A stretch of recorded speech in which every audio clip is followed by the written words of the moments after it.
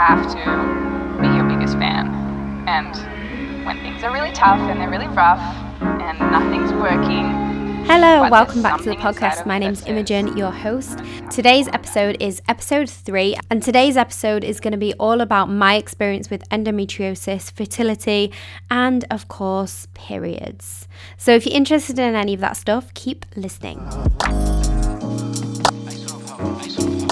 Still seems to be very much taboo, even though a lot of people suffer with their periods. A lot of people experience periods, so it shouldn't be taboo, but it still is. So I'm going to be chatting to you a little bit about my story, what I've learnt with my chronic illness, endometriosis, and hopefully it will help you if you may be suffering from some of these symptoms, or you know somebody with endometriosis, or you may have PCOS. And find this interesting because I'm going to touch upon PCOS a little bit on this podcast. So stick around if you're interested in this kind of health talk. And I'm also going to be doing another episode on this, a part 2, which is going to go more in depth into things that help me personally with my endometriosis symptoms, and things that I put in place that really make a difference in the quality of my life. So firstly, if you've clicked on this podcast and you aren't actually aware of what endometriosis is or PCOS is, then I'm just going to give you a little bit of a description. I found these from the World Health Organization and the NHS as well. So these are the proper current definitions for both conditions. So first of all, endometriosis affects at least 1 in 10. And if you actually think about this from a class point of view, when I was in class, I had probably about 35 people in my class. And if you were to split that into the genders, people who were assigned female at birth, there was roughly about half and half. So if we're looking at from that point of view, out of a class of 30, at least 1 to 2 of those would be unknowingly suffering from endometriosis, or maybe they haven't actually been suffering yet, and later on in life their symptoms start to progress and they start to become more aware of it as their periods go on and on. Endometriosis is a long-term health condition where tissue similar to the lining of the womb grows in other places such as the ovaries and fallopian tubes. Endometriosis can cause infertility, and according to the World Health Organization, 3.4% worldwide suffer from PCOS, and the definition of PCOS is it's a health condition which affects how the ovaries work. The symptoms of polycystic ovary syndrome include irregular periods, facial hair, difficulty getting pregnant, but obviously you might not have all of these symptoms, and there also might be more symptoms than those listed as well. The main treatment for polycystic ovary syndrome is medicines for things like hair growth and irregular periods. Keeping a healthy weight also helps, especially in terms of fertility. It's not clear what causes polycystic ovary syndrome, but it's thought to be linked to hormonal imbalances. You can actually have PCOS and endometriosis, but quite often PCOS is misdiagnosed and they actually might have endometriosis. That is something that was the case for me, and it was the case with my sister as well. Even though we have an extensive family history of endometriosis in our family, a lot of the women in our family do suffer with endometriosis. Growing up, I was aware, but I didn't know obviously the in-depths of endometriosis until I really started suffering and I was at my period age. So those are the definitions. I'm going to talk to you about my particular symptoms. Sorry if I've missed any off this list. I've quickly gathered some of my notes. I've got so many notes on endometriosis from over the years, but these are the symptoms that I can think of. So one of the big ones that really, really caused me aggro was nerve pain in my legs, and not just nerve pain in my legs. It was like I'll try and describe it to you. It's basically a feeling, almost like a loss of feeling in your legs. They feel really numb and heavy. And then I'd get shooting and stabbing pains up and down my legs.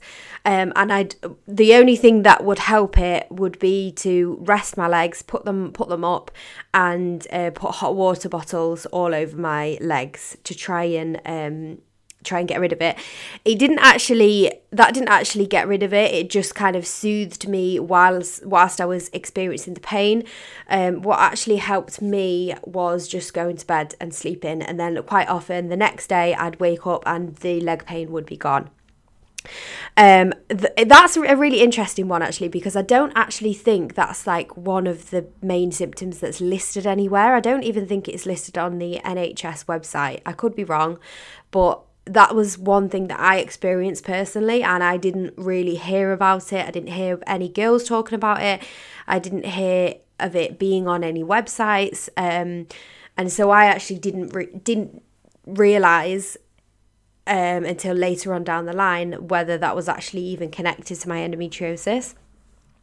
Now I understand that I understand the science behind your nerve endings and etc. And you do have a lot of nerve endings in your stomach that end up going down your legs. So it does make sense if there is some endometriosis stuck over some of your nerves, then that would obviously cause nerve damage and pain in the nerves. Other symptoms for me over the years have included painful ovulation, painful periods, the type of pain that is very, very severe, rolling around on the floor in pain, that kind of level of pain. But I also do want to stress that pain tolerance is completely individual as well. So my pain that I'm experiencing could be completely different to somebody else's.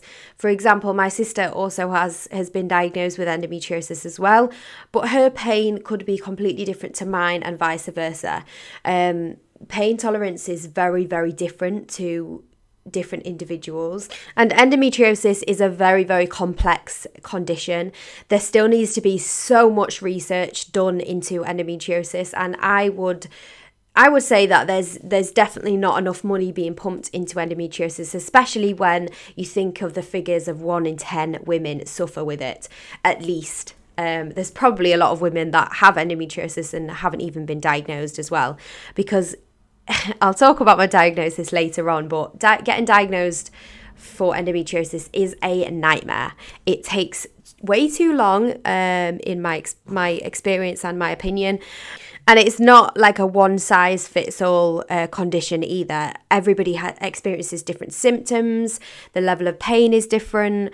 And also there's a scale that the UK uses, and there's also a scale that America uses. In the UK, the majority of doctors that I've dealt with use the mild, moderate, and severe, I think the top one is, or extensive. They either say severe or extensive. And it's basically in stages. But in America, it's a lot more common for them to give you a stage for 1 to 5. Stage 1 being the mild endometriosis, and stage 5 being the extensive, extreme, severe endometriosis. Stage 1 is actually minimal. Stage 2 is mild. Stage 3 is moderate, and stage 4 is severe. So stage 1, there are a few small implants and small wounds or lesions. They can be found on your organs or the tissue lining your pelvis or abdomen. There's little to no scar tissue. Scar tissue is basically when the endometriums start attaching themselves to different parts of your body. They basically grow over time. Because they get so big, they end up causing scar tissue where the endometriosis is found. Stage 2 is basically slightly more implants than stage 1. They're also deeper in the tissue, and there may be some scar tissue.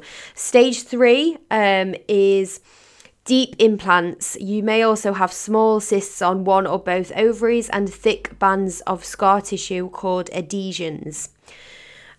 Stage 4 or severe, this is the most widespread. You have many deep implants and thick adhesions. There are also large cysts on one or both ovaries. So the difference between the small and large cysts, doctors actually measure them if you have surgery or on ultrasounds. They can be measured. And to put it into perspective, I was diagnosed with moderate stage 3 endometriosis, and some of the cysts, I believe they were around 8 to 10 millimeters big. But I have heard people with stage 4 or severe endometriosis to have golf ball size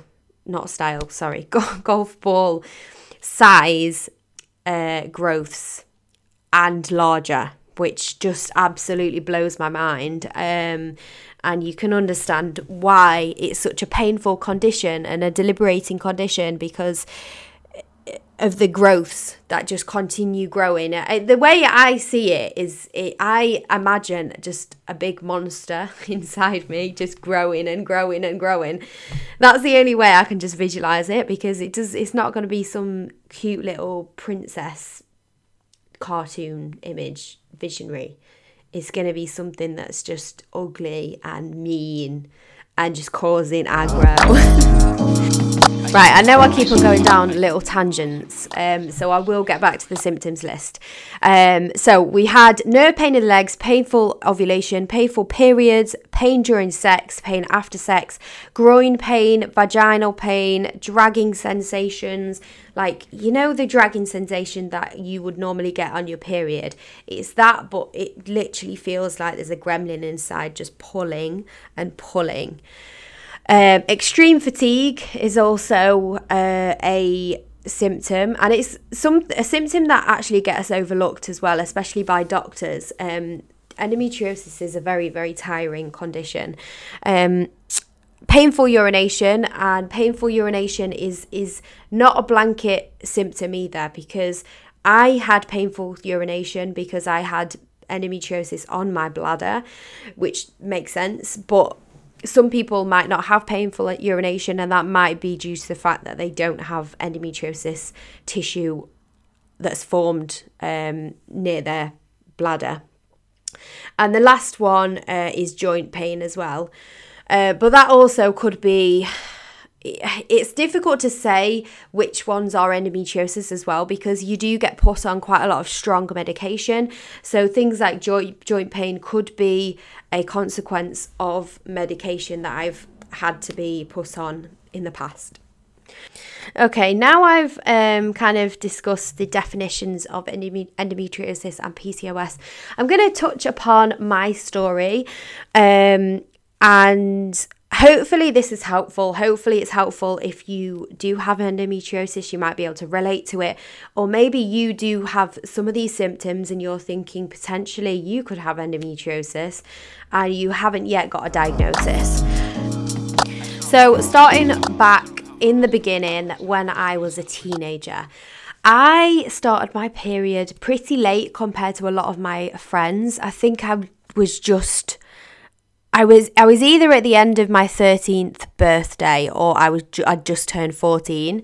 And I remember a lot of girls, are you in like year 8 then? I think I was at the end of year 8. 11, 12, 13, 14. Yeah, that would make sense. I was about 13, 14. And I remember a lot of the girls that I went to school with started in year 7 and the start of year 8. So I was probably middle of the road / quite late with my periods. And from the get-go, I had extremely painful periods. And I just kind of thought that was normal. I thought what I experienced was normal.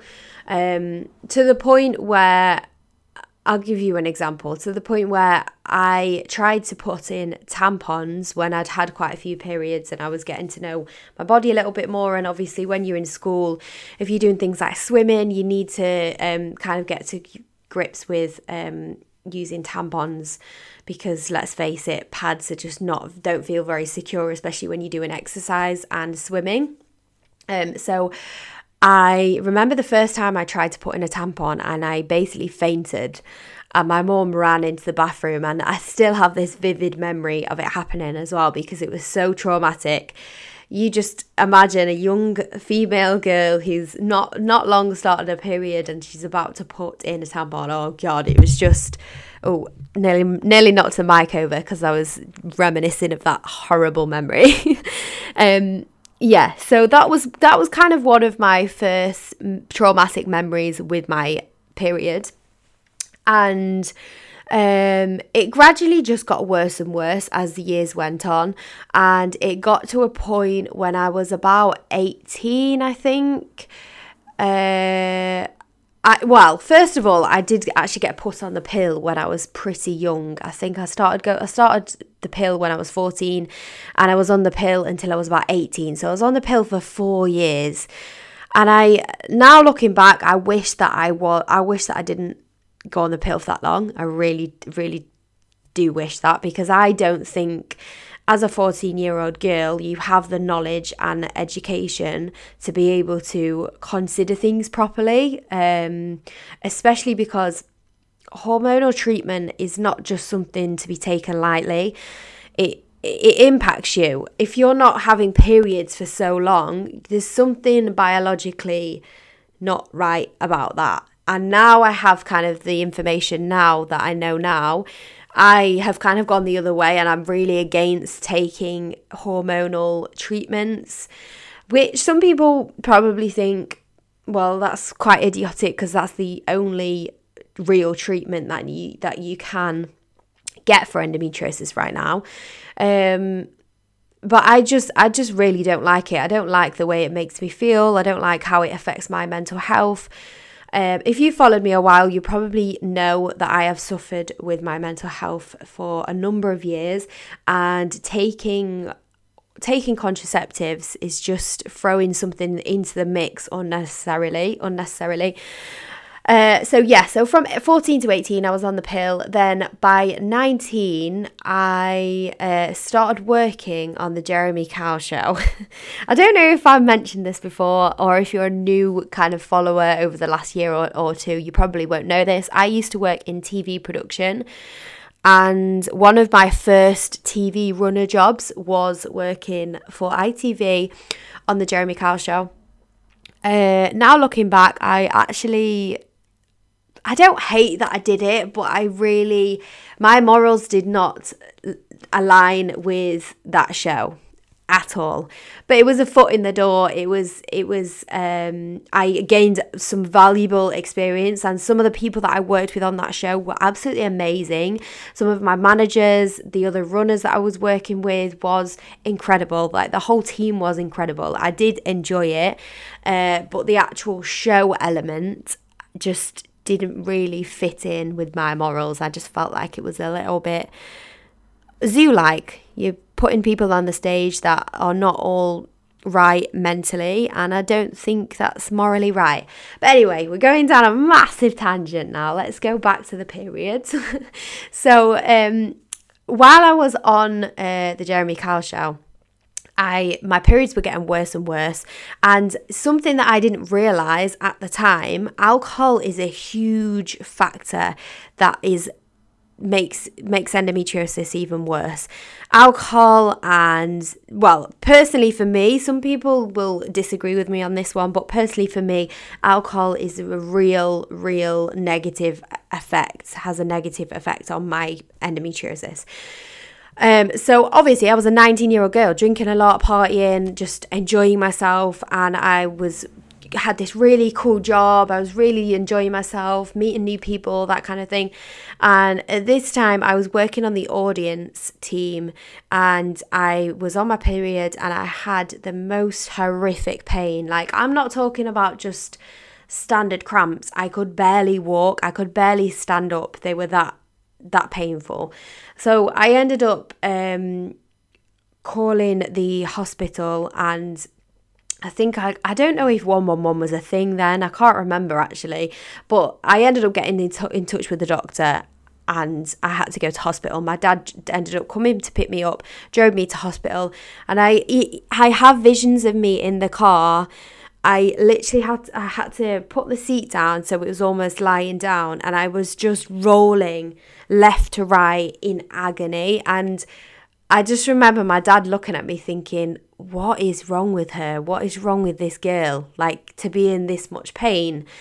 He just couldn't wrap his head around it. So then I ended up getting to the hospital after hours and days of arguing, debating. They ended up keeping me in.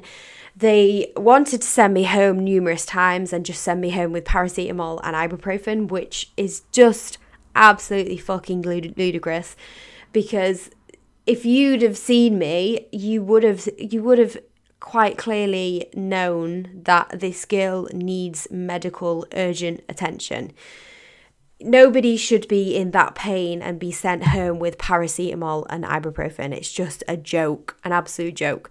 And that's not me slagging the NHS off, by the way. I absolutely love the NHS. I've had to rely on the NHS for countless years with my chronic illness, and some of the nurses that I have met over the last couple of years have just been absolutely incredible. Like, I take my hat off to people in the endometriosis in the hospital, but I do think there is a chronic problem, a systematic problem with our, well, to be honest, I actually think it's worldwide. I don't even just think it's in the UK. I think it's a worldwide problem with how we treat women for reproductive problems, etc., etc. Because it just takes far too long to get a diagnosis. It takes far too long to get tests, that kind of thing. And it takes far too long for people to actually listen to you and get your voice heard. And I wasn't being taken seriously, even though I knew I had all these people in my family with endometriosis.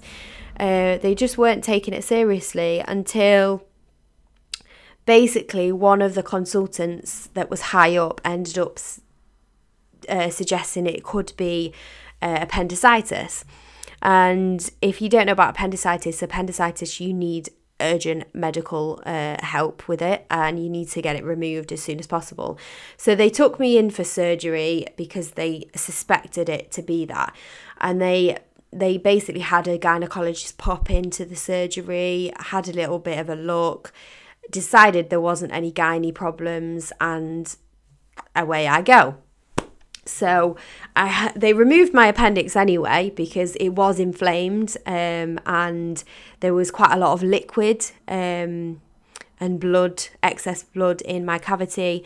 So they ended up removing that and basically sent me on my way, kind of thing. And I remember after the surgery, I was walking through the hallway, and one of the senior consultants walked past me and apologised because she said, "I'm really sorry, we should have listened to you basically and gone ahead with the surgery without you having to fight your corner," which I appreciated. I appreciated the fact that she kind of owned up on behalf of the team. And then after that, I kind of just thought, well, I haven't been diagnosed, I've been sent away. They've said that I haven't got endometriosis because the gynecologist popped in and had a quick look, which again is something, is quite difficult because a lot of gynecologists are not actually experienced with endometriosis. You have to really fight to see the more experienced consultants who know a lot more in how to deal with endometriosis and how to spot it as well. So then I had months and months go past, and it got a little bit better for a short period of time, and then it got worse. It gradually got worse and worse and worse to the point where it was affecting my quality of life. It was affecting my jobs.